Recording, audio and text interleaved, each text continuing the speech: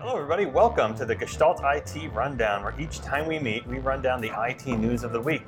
I'm your host, Ken Nalbone, and joining me is my co-host, the Sultan of Storage, Stephen Foskett. Stephen, welcome to the show. Hey, thanks, Ken. And we are recording this week from Dell Technologies World in Las Vegas. You ready to get to some news, Stephen? Indeed. Let's get to some tech news. Maybe even some news from Dell Technologies World. That'd be awesome. All right. So, Ken, this week we've got some earnings reports. Me being in storage, I was really keen on the Western Digital earnings, but I think more of the people that are watching this show might be interested in Amazon and Microsoft and Google Cloud earnings. So all three major cloud providers reported earnings. Google maintained their usual caginess, but Microsoft and Amazon gave us some details. AWS revenue grew 41% in Q3 on the year to $7.7 billion, which makes up 13% of all Amazon sales and half the company's operating income. Meanwhile, Microsoft's commercial cloud business grew 41% on the year with $9.6 billion in revenue. That's right, more than Amazon AWS. Right. But within that business unit, Azure grew 74%, but we don't know exactly what part of that 9.6 was Azure versus other Microsoft Cloud. Analysts are estimating that Azure is growing faster now than when AWS had a similar estimated revenue. Does that mean much in terms of the cloud market, maturity, rapid growth? What does it mean? I think it's significant. And first of all, do we know what counts as cloud other than Azure within Microsoft that accounts for this $9.6 billion? I sure don't. Maybe, Office 365 and services of that nature. I'm kind of assuming there because the story was light on details. But when it comes to the growth of Azure, and even though they're nowhere near as large as Amazon, the fact that they're growing faster at this stage than Amazon was, and AWS specifically, I think is significant. We've seen AWS make moves to court more than the development SaaS platform type of customers and the enterprise, which Microsoft has had all along. And now they're starting to reap the benefits of that as Azure is growing and being the attractive choice for a lot of the enterprises, which are finally starting to come into their own in the cloud. We're past the early adoption phase where everybody's like, okay, this is a real thing, so now we're going to do it too, and we might as well go to Azure. And I think that's why how you can account for the more rapid growth for Azure at this stage of their cloud platform's existence. Would you agree with that? Sure. I mean, to sum that up, essentially, Microsoft has built a cloud that appeals to businesses, and it is an effective product, and it's a good product. People really like it, and people are moving to it. I mean, that's a good thing, right? Absolutely. Basically, they get their customers better than AWS ever did. Yeah. Right? But that being said, like you said, I mean, you and I were at reInvent, and one of the things that we saw was the fact that Amazon absolutely understands that they need to get this, and they are working hard to move in that direction. This is a fight. It's a battle, absolutely. This is the cloud war. This is the new tech war of this decade, or even this century so far. But of course, there was that other guy in there, Google. Yes, and they are trying to be a factor, I guess. They've had some announcements at their recent .next conference that are interesting and something to keep an eye on. But they're still the third place. Absolutely. Distant third place player. All right. Well, moving on, let's talk 5G. So you remember how Intel basically exited the 5G business recently? Well, in an interview with the Wall Street Journal, CEO Bob Swan stated that the company made the decision to exit the 5G smartphone modem business after the Apple and Qualcomm settlement of their long-standing patent dispute. And according to Swan, the company didn't see a path to make money after the agreement.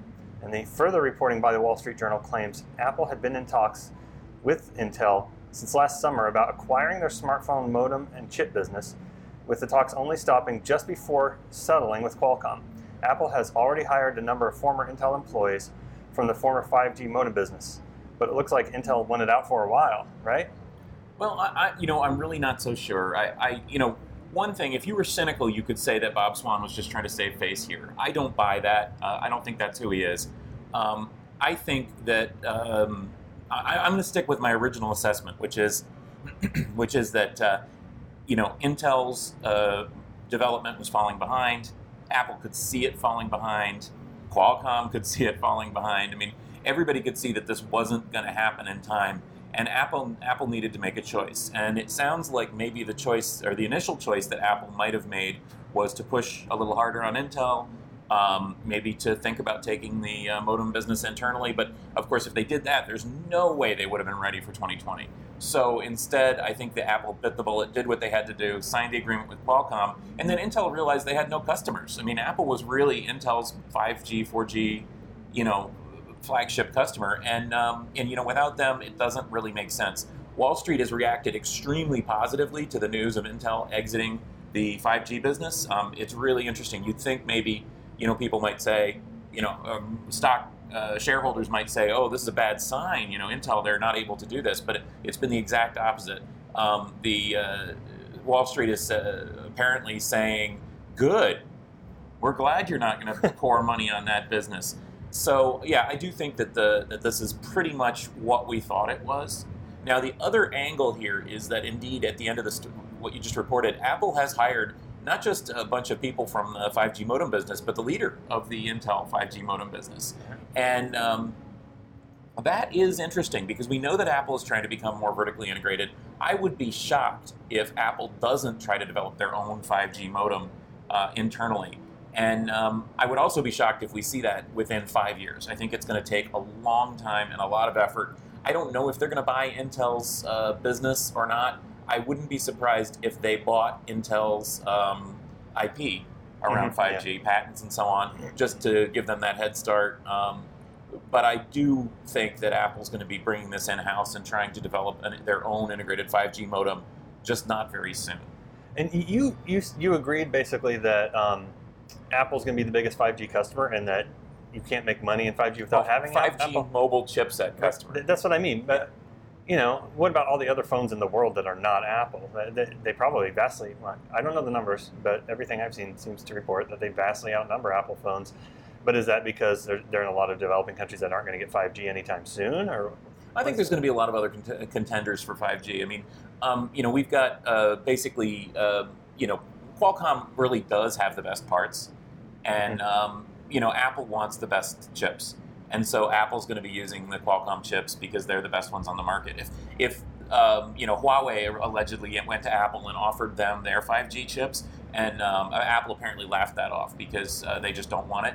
But I wouldn't be surprised to see Huawei shipping, an order of magnitude more 5G chips than Qualcomm. But I also would be surprised if Huawei was making any more dollars than Qualcomm on those shipments, because Qualcomm has the patents and they really do have the best parts.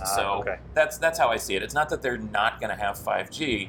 It's just again and again, you see Apple taking the best, highest quality parts, the most expensive parts, and dominating the revenue in the entire industry. So it's an issue of quality and margin, not about quantity. Absolutely. Okay, gotcha. Cool.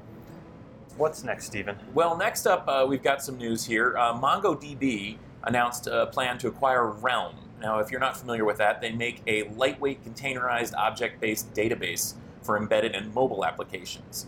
Realm was commercialized in 2017 and is a popular alternative to the SQLite, which is quite a long-in-the-tooth product. MongoDB is well known as a backend for mobile applications, but this is them getting into the on-device market for the first time. So let's talk about that a little bit. This is not a very big story, but it is kind of interesting because now Mongo can have control of the data in an application end-to-end. They already had the backend. Now they have where the data is stored on your device within the application that developers are making. So does this mean they intend to create some kind of vertically integrated platform, maybe some kind of unified development platform for folks who are creating applications? I think that this is where it's headed, and I would expect to see that in the months and years to come. Basically, here you go. You can develop your application with our platform. There's no need to go elsewhere, and they probably commercialize it somehow, as so many open source companies do.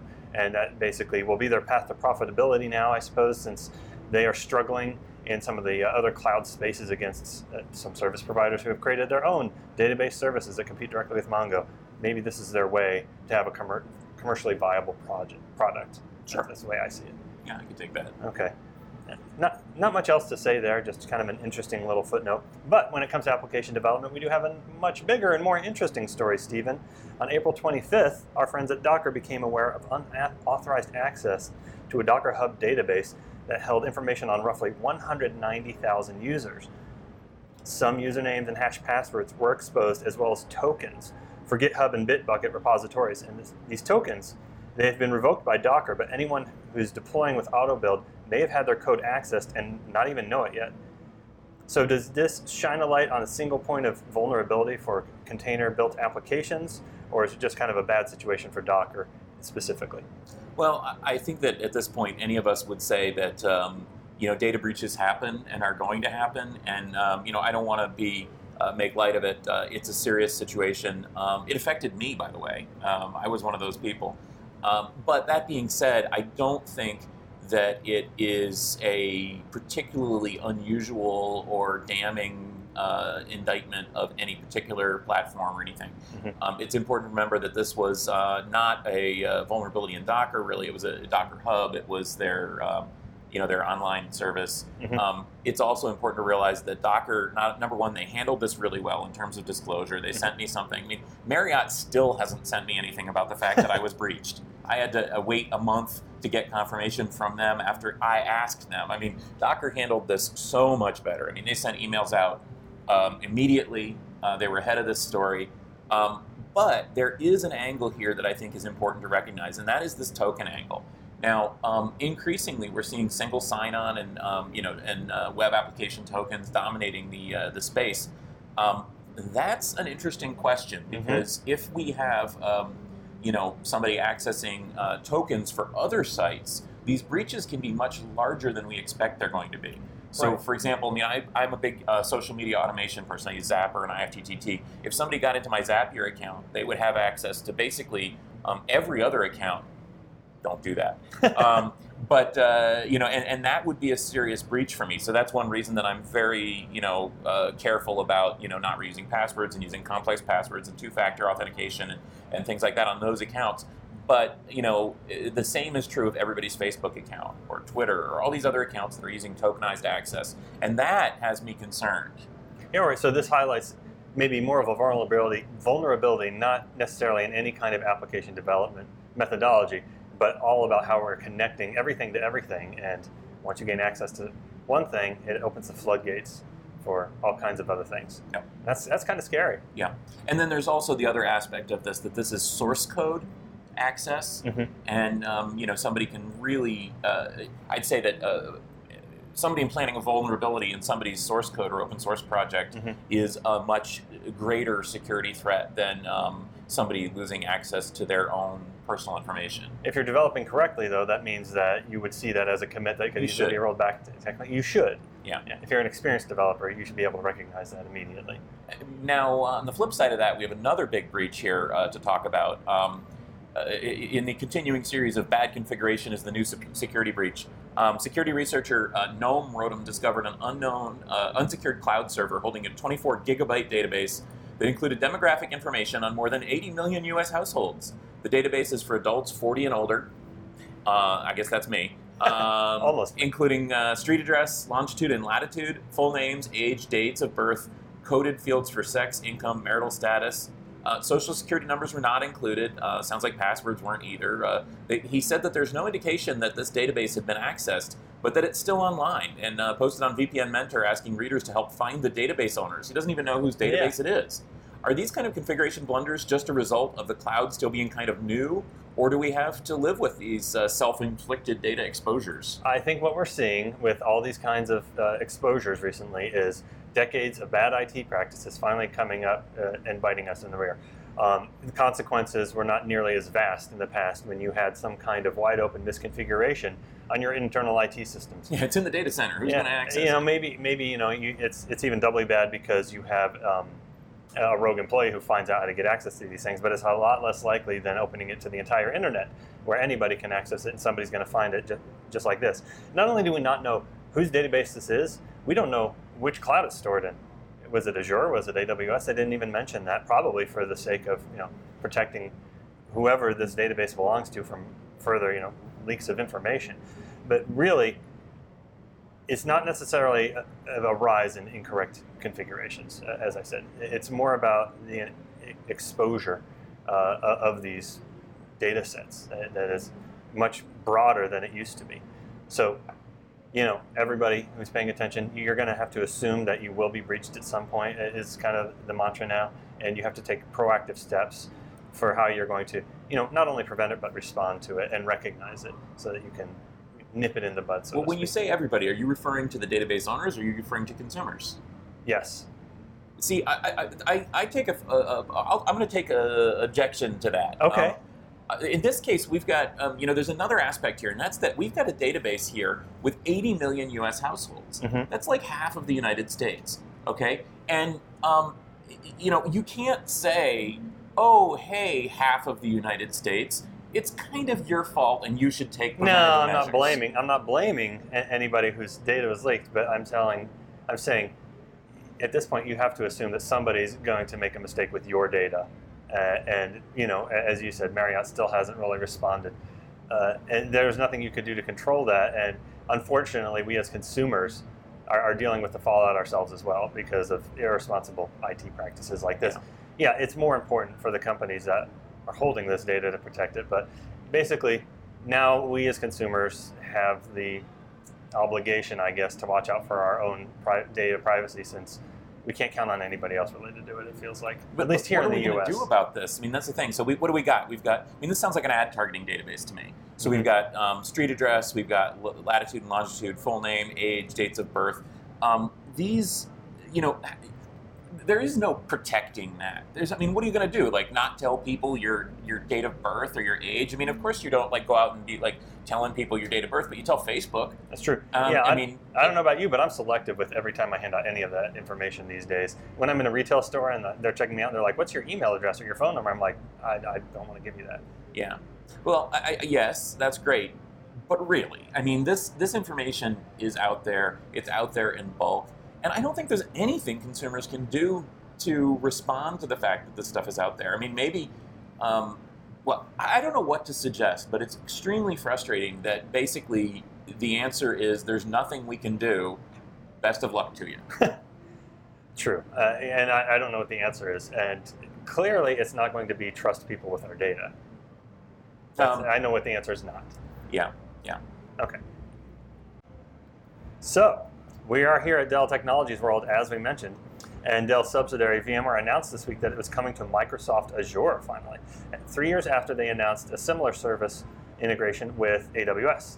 The big difference here, Stephen, is that the integration is being driven by Microsoft rather than VMware pushing for AWS integration.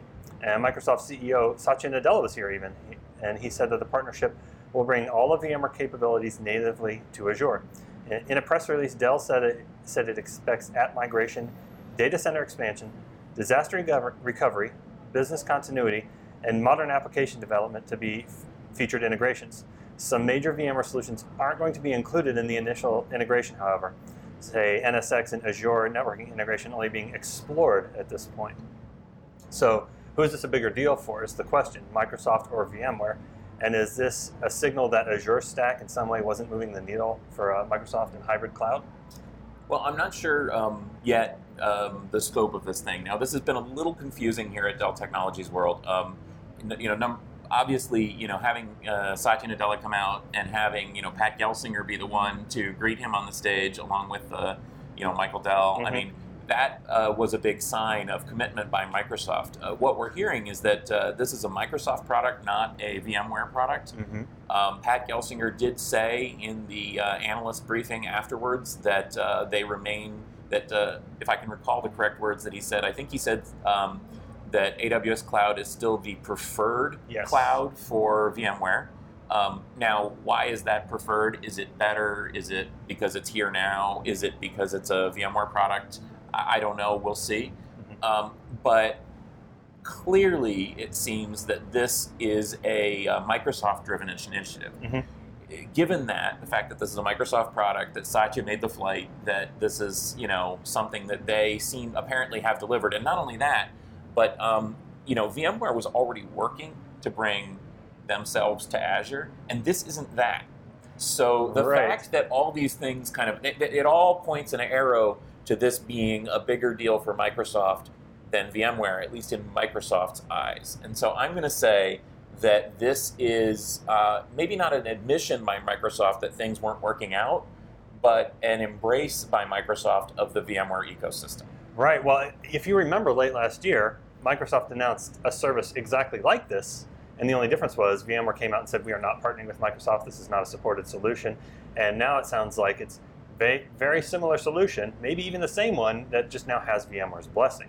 At first, I thought maybe this would be a bigger deal for VMware because now they are the platform in multiple clouds. They want to be the foundation for the enterprise customers, regardless of which cloud you choose. But then, as we've discussed, the fact that this is an MS-led product means that it's what Microsoft wanted. They're pushing for it because, as we kind of mentioned, they are not maybe they're not seeing uptick for their own hybrid cloud strategy that exists today, and they really need those VMware customers to buy into them as their hybrid cloud. Because I think this is the year that we're seeing that become a reality, where the public clouds are finally acknowledging, yes, there is more than one cloud, but the other cloud is in your data center.